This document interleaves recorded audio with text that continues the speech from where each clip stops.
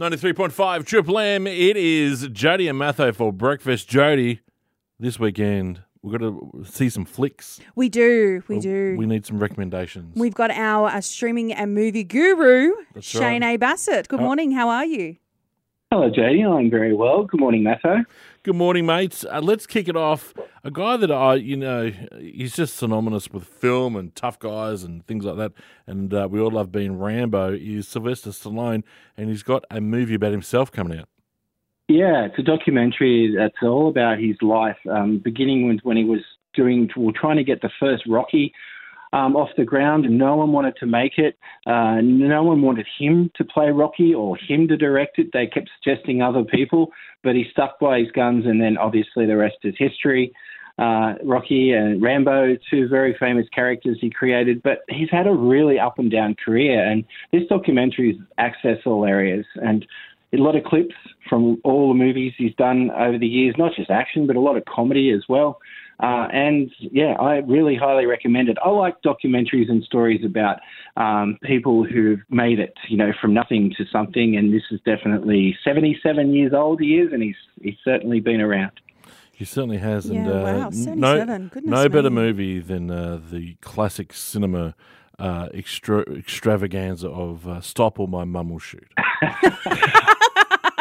Yeah, I thought you were going to say like Tango and Cash or something. No. That's right. I thought that was coming. No, that was the movie he was tricked into by Arnold Schwarzenegger, I think.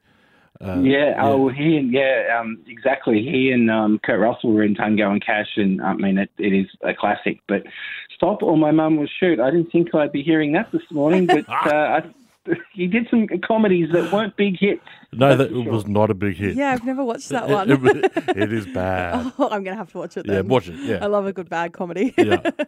Now, something that I do love, the Marvels. I love the series, the movies where me and my partner are all over everything to do with Marvel. And Captain Marvel 2 is about to come out.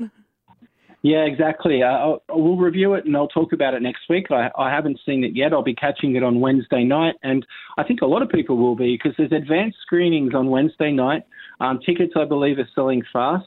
So if you're a Marvel superhero fan, you're going to be all over it. But I just thought I'd let people know you can catch it a day early on Wednesday night, The Marvels, which is essentially Captain Marvel 2. And I like Brie Larson as Captain Marvel. I think she's pretty cool. Yeah, she's great. I do like her. New to 4K and Binge is a fantastic film, a World War II film, U-571. Yeah, I'm really stoked to be talking about it because I hadn't seen it for a while, but it's just been remastered on 4K. It's also available on Binge, as you say, Matho. But it's one of the great submarine thrillers, war movie, with Matthew McConaughey, Harvey Keitel, John Bon Jovi is in this movie as well. And it's about a group of... What? John Bon Jovi Jodi's been in a few good movies. Yeah, he's actually quite a good actor. Yeah, he was a pretty good actor. Really? He does more music, but he was in a movie called Moonlight and Valentino with Whoopi Goldberg that was also funny as well.